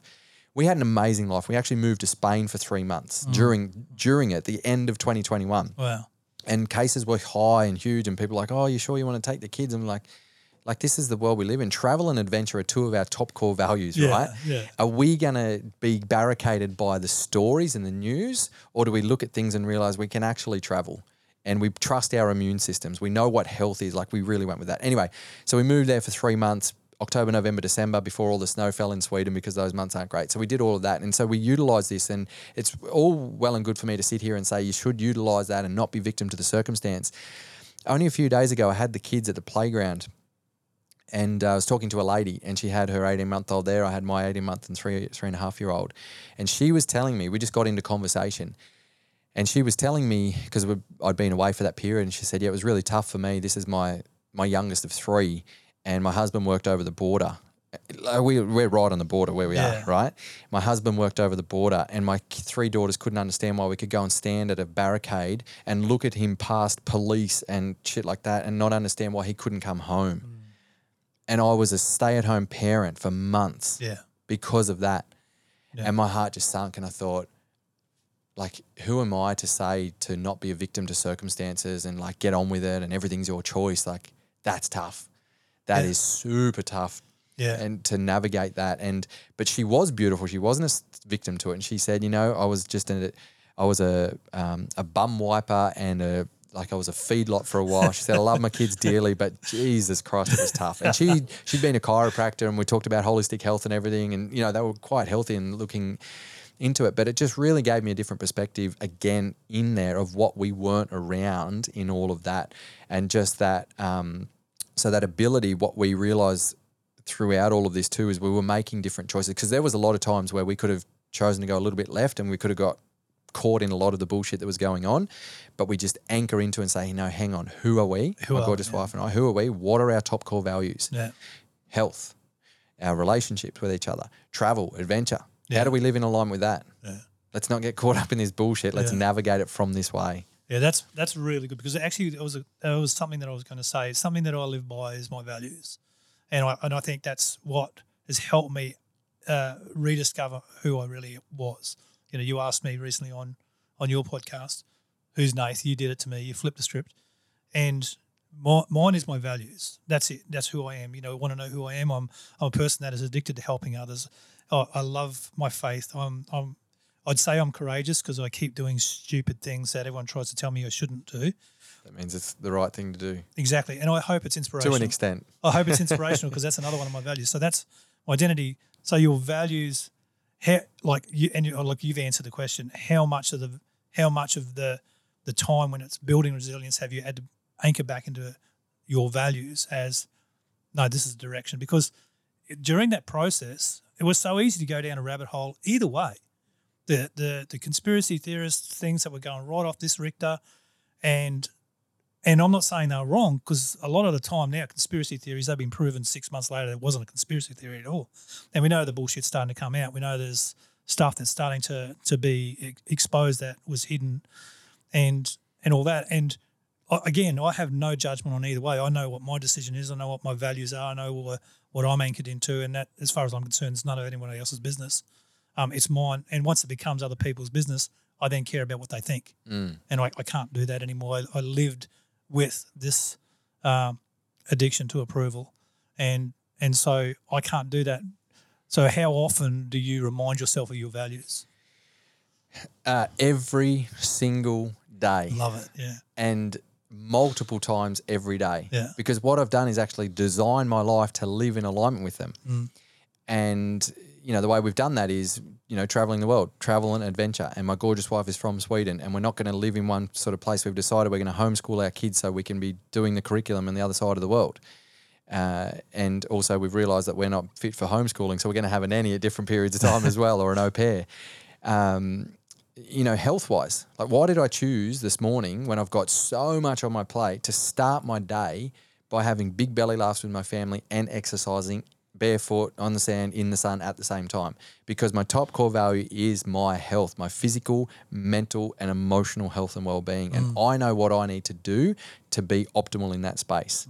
And I know that if I don't live in alignment with that, then how that's going to impact me. It might not impact me tomorrow, maybe not even next week. I can, and I've been through periods of time back in the party days of not training and eating shit and just drinking for a long period. And day after day, things were awesome. Then all of a sudden it hits you. And so also the relationships. There's a lot of tension points in life with all of these curveballs that are thrown at us, but we come back to what's most important, like what are our top core values around relationship. And my wife and I have a few key rules, and the first one is crystal clear communication. And so, if we're not crystal clearly communicating with each other, but that goes back into, well, if our relationships, our loving relationship is one of our top core values or priorities in our life, and we're not navigating it from these perspectives of the rules and guidelines that we've put into place. So it's not just about saying I love you and supporting each other and being there. It's also about this deeper connection, and it's also about the fun side of it as well. It's also about the sexual side of it as well. Like, it's all a big part of it. So if we didn't prioritize that amongst the chaos, then we're choosing to live out of alignment. We're choosing for all of these tension points to kind of beat us, and we're choosing then for it to derail us and live out of alignment. Yeah, that's a really good answer, because finding that bubble of calm in the chaos, anchoring yourself back into your values, and I really believe that's what we need to build resilience. It's just finding that spot, the shit's happening. There's no such thing as smooth sailing, right? The vicissitudes are chucking big rocks at us, and it's just like, I know, I'm this, and that's what you're saying. No, this is who I am. I am anchoring into my values. I'm choosing to exercise the habits that I've built to display my values, and because of that, I can handle the calm and the chaos. You can handle the mouldy furniture in the shed, and the fact that the immigration department can't answer your phone calls properly and so on right now. There was something in that I was going to where did I hear this recently? Do you, and I heard this recently, these things that are coming at you, maybe they're setting you up for something more amazing. So the vicissitudes that come at us, sometimes we resist them rather than assist them. And if we resist them, we're not going to see what's going to be on the other side of that amazing thing. So you're strengthened in the battle for the battle. So that means that the battle that you're in right now, if you actually operate out of what you're saying, the calm and the chaos, and anchoring into your values and all that, then you're getting strength for the next battle. But there could be something amazing on the other side of that so many people miss. And yeah, I just thought it was amazing. And I thought about you then, and I thought, I need to share that with you. That you're facing a few adversities at the moment, and there should be no watering down of those, because they're yours and that's your truth and that's what you're going through. But I reckon there's something amazing on the other side of it. Yeah, well, you said maybe, and it's a definitely. Yeah, I just shouldn't have said maybe. I knew you meant definitely, and we know that. And so a lot of the stuff that I say to people is it doesn't. I shouldn't say it doesn't matter. It's not about what you know; it's about what you practice. Yeah. And so it's not enough for us, you and I, to know who we are and know what our values are and know what our philosophies are. We have to live that. Habits. And so I can sit here and say, I know something's better on the other side, but I don't care. Like, this is all bullshit and the world's against me. Victim. Yeah. I can say, I know something's on the other side. Things are really tough right now. We're navigating it, but we know, we believe. And this is optimism, right? You know, there's studies show that optimists live longer and better lives, even if they're wrong. There you go. Even if they're wrong. So I'll give you an example. That's why I know I'm living to 110. My wife and I are just so optimistic that people can't handle it, including family members. Oh, really? They would like, are you sure you want to do that? As an example, you met Ollie years ago, but honestly, they've got more energy than me. This morning, the training session, up and down these sand dunes, Ollie, who's 3.5, we'd sprint up together and then sprint down. I've got to rest. No, we go again, Papa. we speak in Swedish. We go again, Papa, we go again. He's like up and then down. We'll rest a little bit and say, okay, we'll rest. Now we go, boom. And so he's got more energy than me already. We chose to live, we're buying a big bus to live in, the four of us, my gorgeous wife and these 2 kids, 33-foot bus. That's pretty small. Yeah. Your office here is bigger, right? Yes. That we're sitting, not this room, but the whole office is bigger than that. So we're choosing to put ourselves in this, and we just love the idea of it, like travel and adventure. We'll be at this caravan park for a while. We'll be on this bushland 15 minutes away from the beach for a while. Then we'll find somewhere more permanent here, and then we can travel up and down the coast a little bit as well. Awesome. Like, there's all of those extra things. And then there's the conflict and the tension of toddlers and the chucking shit and, you know, all of that goes with it. And so people were like, are you sure, like, you want to live this kind of life? And really challenging it. Where it's just, you know, are you sure you can actually park it in different places and all these kind of things? I'm like, of course we can. We don't know, but of course. Like, we're going to go to it with optimism.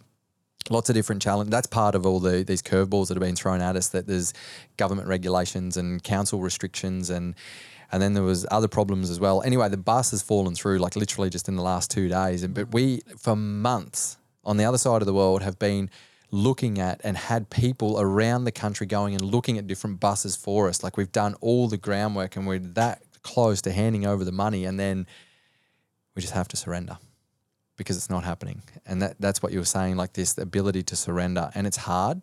It's actually a bit grieving for us because we're attached to this kind of life that we're going to set up. And now, like, we've just got to go, okay, it just wasn't meant to be this time. Yeah. Have we failed? Did we waste all of that time?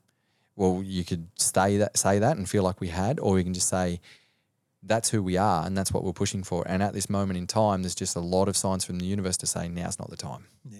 And we're just going to surrender to that. Yeah. That's just releasing the expectations.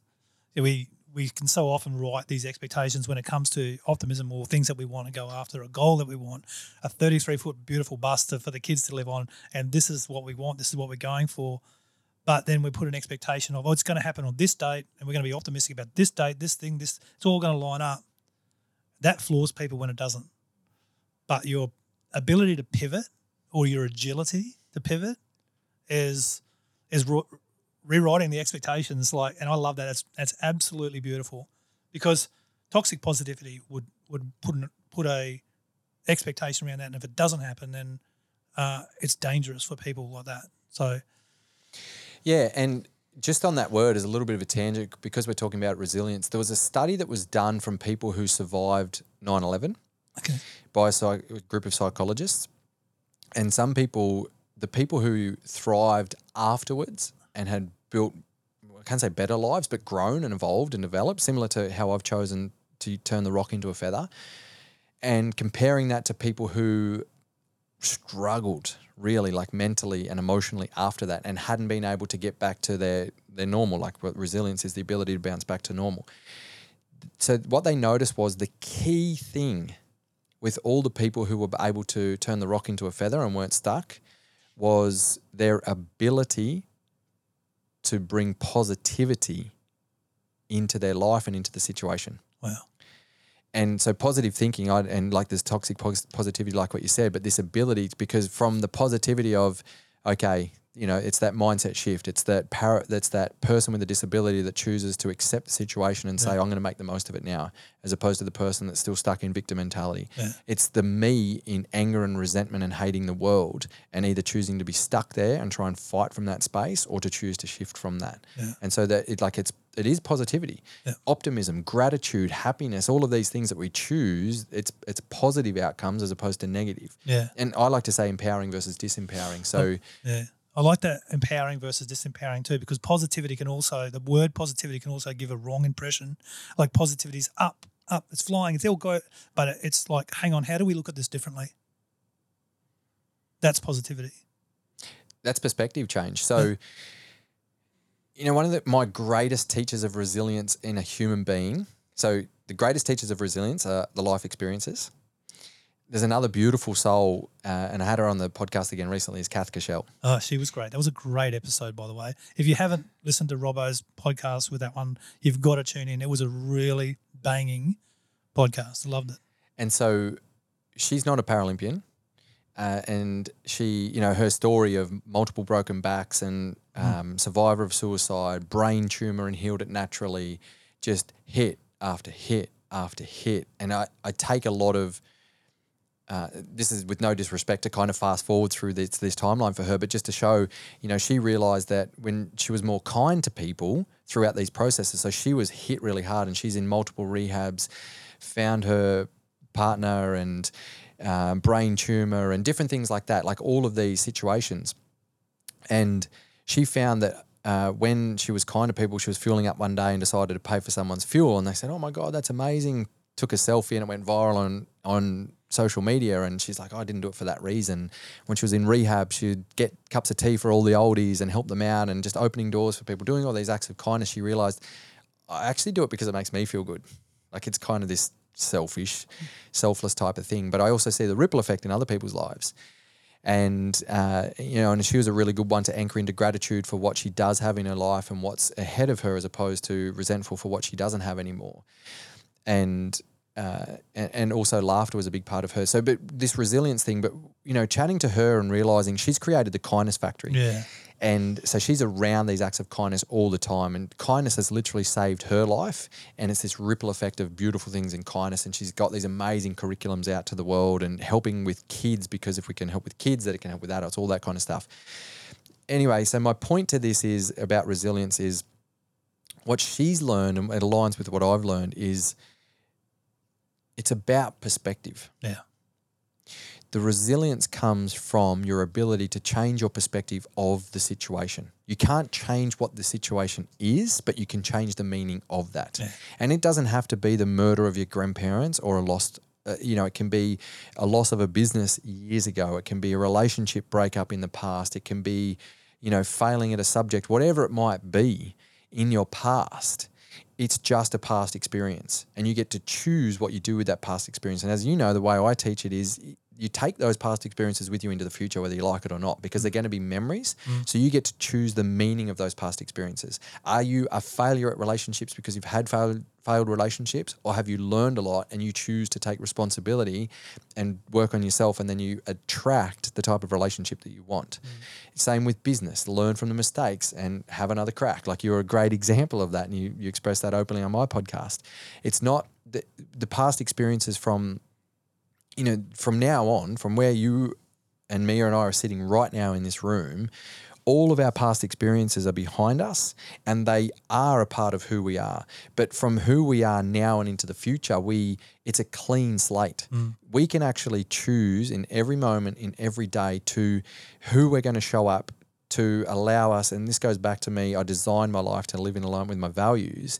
We get to choose who we are now and in every moment to ensure that clean slate plays out in our favour as much as possible of what's in our control. So we focus on our controllables. Our past experiences can come with us as heavy bricks in the backpack because we give it meaning of this failure and life's hard and this victim mentality and the anger and resentment that I carried in my backpack for a while. Or we can do the work to chip away at those bricks in the backpack. It's a slow process. We shouldn't do it on our own. Support, tribe, network, everything to help us chip away at those so they become a memory. And we become stronger because of those. Stronger, we become more resilient because of those. We become better versions of ourselves because we choose to, because of those situations. Yeah. Well, to all our guests out there, before I'm not going to ask you a question, I'm going to just give a bit of a testimony. Before I met Robbo, I had failed, I think, 4 times in business and had to restart. But it wasn't until I got that understanding of what he just said that now it's not that I failed in business, it's that I failed in my mindset and learning the tools to go, I'm going to take all those memories and turn them into a positive understanding of what I can use in the future. And since then, we're just flying. Our business acumen's grown, our facilities are grown, everything's grown, and it's purely come about because of that, taking those lessons. Like, we hear it quite a lot. You can get knocked down, but it's how you get up, right? But that sometimes can be bullshit if you're not getting up the right way, if you're not taking those failures and changing the story, changing the thought processes around it and go, like, what can I change about this situation to make it more positive so I can grow from it? Because I can get up a million times and get knocked down the same way, but how can I get up and never get knocked down again in that same way? And so it's a bit of a testimony to what Robbo does and who this man is. And I love him dearly as a man. Yeah. But I've got a couple of questions, and I am now conscious of time. I've got no idea how long we've been talking I'm for. not going to tell you. Don't tell me. Because it feels like 5 minutes. Yep. Can you, and we're going to get into the unbeatable you. I want you to explain unbeatable you to everyone because, like, I fully believe in what you're doing as much as I believe in my faith. And that's as much as I believe in my children, as much as I believe in my wife. I fully support and endorse what you do. So, but I have a question for you here. Can you tell us, has there been a moment in your life that you felt fully alive, whether it be through trauma or elation? Well, you may have had a lot of them, but what is the biggest one where you have felt fully alive, like something has brought you present? Oh, the birth of my children. There you go. Absolutely. I would also say some small athletic feats as well, like feeling fully alive. When you put your heart and soul into every training session and all the discipline and all the choices that you don't have, and then you run a PB. I might have come last in the race when I was running against Shervo and Patrick Johnson, but I run my best and I'm just fucking proud. Yeah. Feel fully alive. Times when, we will get that aliveness very soon when we're on the other side of all these challenges. Yeah. That aliveness when we made it to Spain, amongst all the chaos and everyone saying, you sure you want to do this? And we moved 2 toddlers and it's bloody challenging with 2 toddlers and Marie was still breastfeeding at that time. And we sit on the rooftop of that apartment block where I did some coaching sessions with you and we look around and we say, do you remember sitting in our apartment 5 years ago in Sydney saying, let's create a vision of how we want to live life. We want to travel between both countries. We want to be able to take our work with us. We don't have to be anchored into one spot. That means we can't be employed. We're both employed in that moment. There's all these changes ahead of us. We're like, holy shit, that's a big vision. And here we are living that with 2 beautiful kids and 5 years later, happily married. Wow. So, that energy throughout that. And then there's because you mentioned the word trauma, there's a different, like, fully alive in terms of nervous system on high alert and the stressful state as well in those moments too of shit. I've been in car accidents before and, pretty horrific and different situations like that. And obviously the situation of trauma that I shared too. So that aliveness is, there's been those multiple times. I think I understand your question properly, but the other great ones is, and I'll go back to it because this morning was one of them, where I finished that session and Marie and Indiana, the 2 beautiful women in my life, have gone upstairs to the apartment and my son and I are still running around. At the end of it, we just high-fived and we're covered in sweat and covered in sand and we're going to be a little bit late to what we had to get to. And I was buzzing, like I felt fully alive because I had chosen today to start my day in that way. And I was buzzing because of the hormones and the adrenaline and like everything within me that makes you feel fully alive. That is amazing. That is an amazing answer. The reason why I asked the question, I'll tell you now, is because I do believe that getting ourselves back to presence is also a very big key in learning resilience. Is making sure that we are anchoring ourselves into presence. So to be present, to be fully alive. And sometimes life comes along and just goes like this. Often. And the vicissitudes again, those bloody rocks.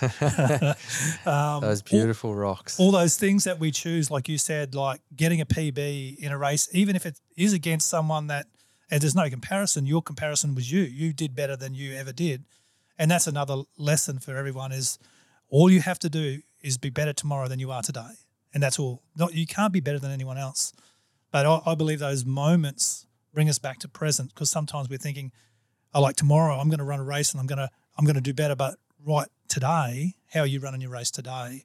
And that's where we can only build resilience in the moment. We can't build it in the future. It's here, So that's the reason I asked the question. Can I just say something on that too? Please do. Better than tomorrow. So I used to love that and think about if I just got to be a bit better tomorrow than I am today. Like that's the way moving forward. Yesterday, I was not better than I was the day before. So yesterday I had some experiences and I was kind of like emotionally up and down, like I said, and I cried at the end of that phone call and there was just this hit after hit after hit and all this external stress. I was not better than I was the day before. Okay. But what was consistent away from that was the quality family time.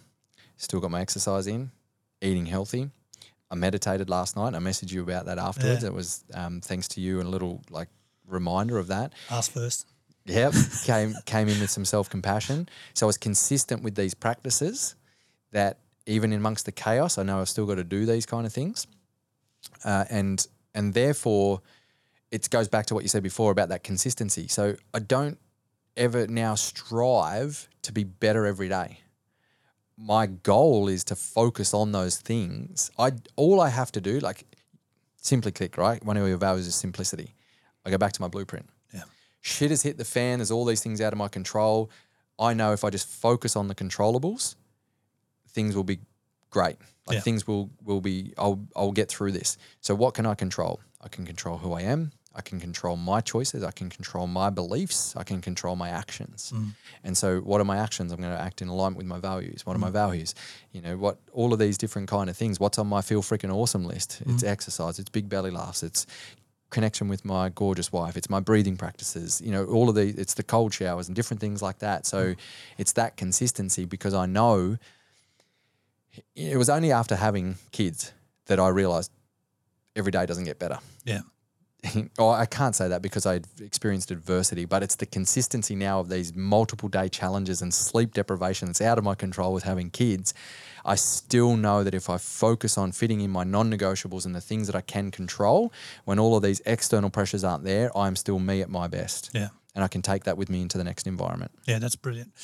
And I just want to add to that as well. I think that's what is being better today than yesterday. I do. I think that even though you're going to have some challenges today, and it might knock your attitude or might knock your mindset, but you have done the consistent work in the routine and the FFA and the CCC and the clear, concise communication that is, and every one of those things, you've done that work today, and that's made you slightly better today than you were yesterday because of you're building the consistency. It doesn't mean shit's not going to happen. It does not mean that. And it doesn't mean your reactions are going to be right, perfect. They can't expect that. We don't know what's going to happen. So, all right, mate. Well, I'm going to hand it over to you for a few minutes just to talk about Unbeatable You. And I want, so if you can share with where you're going with that, what that's all about. So, and if there's anyone out there listening to this, you could do no better than to sign up for this program at all. Thank you. Do you get a cut for that? Is that why you're saying that? Have I talked about I'm hoping. No, I'm kidding. No. All jokes aside, thank you. And so Unbeatable You is not a program, it's a way of life. Yep. And what I mean by that is my addiction to working on myself and my addiction to learning from other people through their challenges, their adversities, or elders, people like Dr. Arna Rubinstein, even people like yourself. Like I jokingly say that I can't believe you used to pay me to coach you on the beach because I would get a lot of your wisdom at the same time. My grandfather, just people like these coaches that I've traveled the world to learn from. The digital mentors, like you say, with podcasts and books and everyone. So all of this learning. this addiction and this understanding and this perspective and this choice that I've made in life is that we're going to keep getting hit with these challenges and adversities day in, day out. The big ones, the small ones, the dropping the eggs, the murder of my grandparents. So what is it? What are these consistent practices that allow us to not be beaten by these circumstances and these situations and to live unbeatable? Unbeatable doesn't mean we're immune to the challenges. It means we're not beaten by them. So through studying people and working with, and mostly working with men these days, and these are men's groups that I work with, and I'm so honoured to have you as a part of that for quite a while now, is there's this understanding that we kind of lose a lot of passion and purpose in our life. So I'm sure that you started your painting business with a lot of passion. Like this is going to be thriving. This is awesome. I'm bloody good at what I do. I'm going to make a business of this.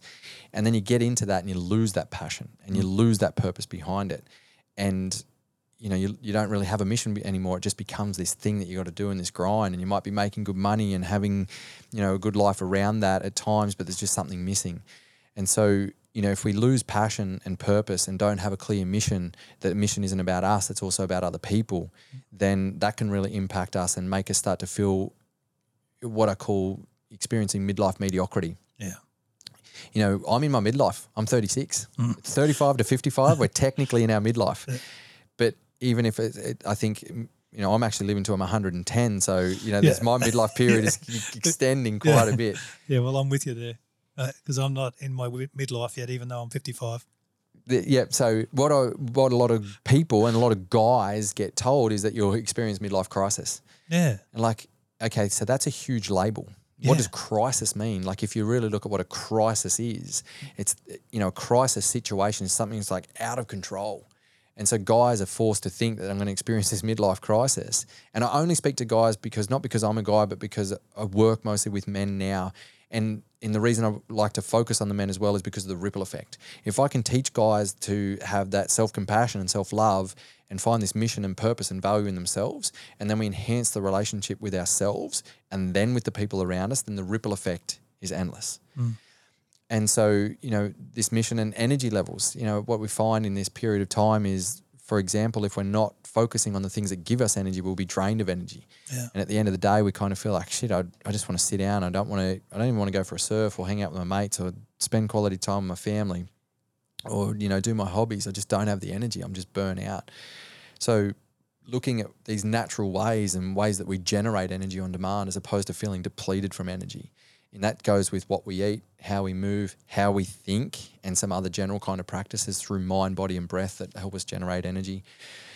Then looking at things like a huge part of who we are is our relationships, because even if you're not in a romantic relationship, you have relationship with a lot of other people. And so if we don't learn how to communicate with people, we don't learn how to be at our best and then to have quality relationships with people and not just talk about the footy and the weather or the surf or whatever, but actually talk about the depth of things, then that's, this expansion of relationships.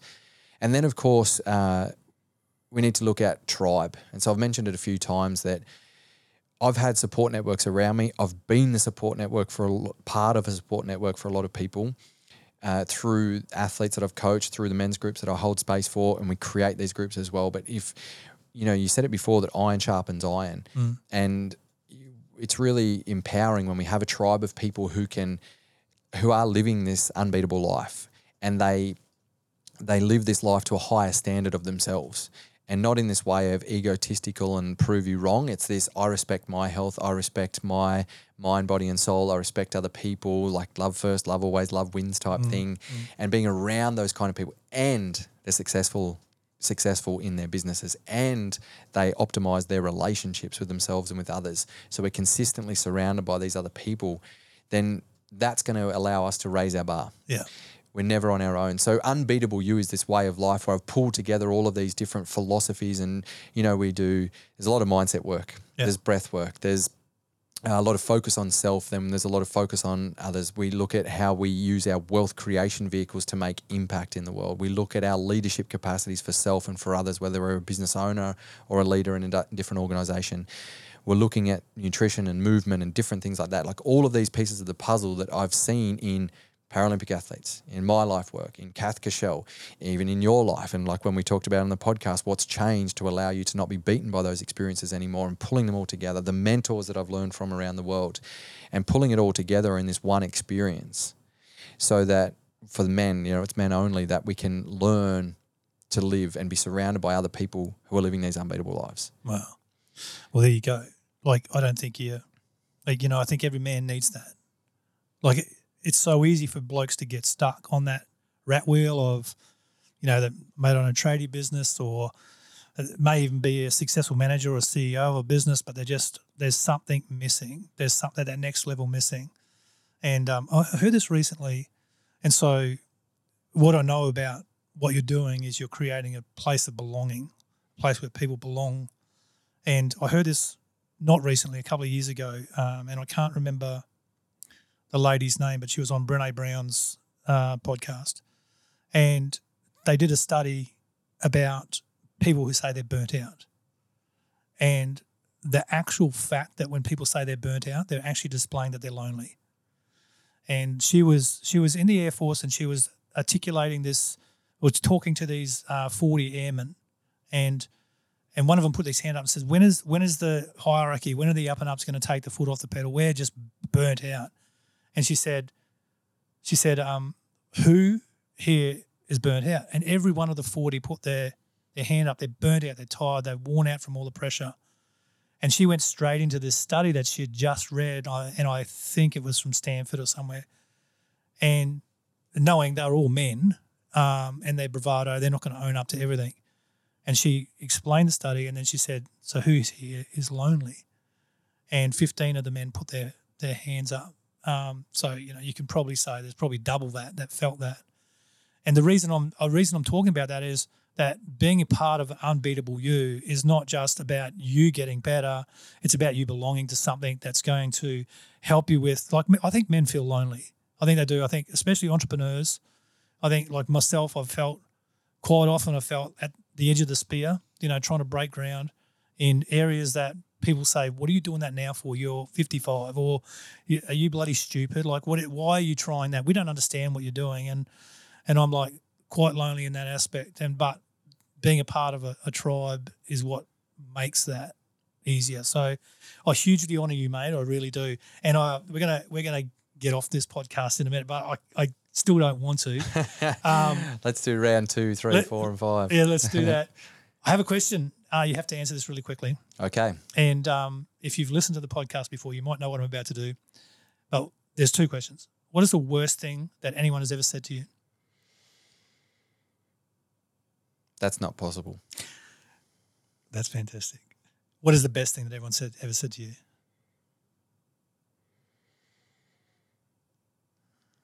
I know I have to answer this quickly, but the best thing that anyone has ever said to me. Okay, there's multiple, but what comes to mind straight away is what Kate said to me in that moment. And what, just as a reminder, and what she said to me is, you can be more of a whole person because of this experience. Wow. Yeah, that's really good. And we will actually put Kate's kindness project called Kindness Factory in the show notes. No, sorry, Kate was the psychologist that I worked with. So, and then Kath is the Kindness Factory. Yeah. Kindnessfactory.com, I think it is. Yeah, we want to put that, Kath, because that was just phenomenal. And I think that we should all be doing random act of kindnesses every day. I was going to ask you what your mission is, but you've given up your mission anyway. And so to close this out, I just want to ask, how can I help? So part of my mission is to create tribes of unbeatable men. And the way that we do that is by showing up as our best selves. So the way that you can help is by consistency, is by consistently anchoring into and living from like your best version, living from your values, living in alignment, being that inspirational, influential, and impactful role model that you are for your beautiful family, for the community, for this community of listeners that you're creating as well. And by you, I'm talking to everyone here, not just men, because I work closely with men, but all souls, is the ripple effect of that, of all of us choosing to choose ourselves and show up and do the work and aim to be the best version of ourselves, whether that's in amongst the chaos or not. The ripple effect is abundantly impactful. and huge. So what you can do for me is consistently show up as the best version of yourself and consistently do the work. Oh, we'll do that for sure, and so should everyone else. If you got anything else you want to share, just quickly, go for it. Okay, so I'm going to keep it short and sweet anyway, because I think we've said enough. But the way that I want to finish is by saying, I hope that this conversation has raised more questions than answers. Yeah. And from those questions, please reach out to either Nath or I, because questions show curiosity. And from that curiosity, as you know, and from asking, empowering questions bring empowering answers. And that empowerment of self allows us to take empowered action and inspired action. So that back to that motivation, like don't wait for the motivation. Motivation is this external beast that we keep chasing. Instead of waiting for the motivation, tap into the inspiration. From inspired action, you will consistently feel in alignment from inspired action instead of chasing motivation. So to wrap it up is to, just to live inspired, to tap into that inspiration and live from inspiration instead of chasing the motivation. Awesome, mate. Well, I've loved having you here. And I know that our producer's going, you guys should have shut up like 20 minutes ago. There's no way we were going to do that. And so, absolutely honoured to have you on. Looking forward. I'm glad you're back now because we can get some of those one-on-ones under our belt. I much prefer to see it physical, than virtual. So we're going to check out here. Thank you, everyone, for tuning in. Thanks, mate. It's been an absolute honour, and I'm super grateful for all of those of you who are still listening. And I say it now because you know that I'm addicted as well, but super grateful that you tuned in and super grateful for your time, mate. Honoured to be here. Love it, mate. Awesome. That was the end of another episode. Thanks so much for tuning in today. If you've enjoyed this episode, I would love for you to rate, review, and subscribe, as this will help me get my message out to more people. If you've heard anything today that has resonated with you, please feel free to reach out to me on Instagram @NathCartledge. All the other ways to contact me will be in the show notes. I'd love to chat and hear your thoughts. Can't wait to Conflab next week.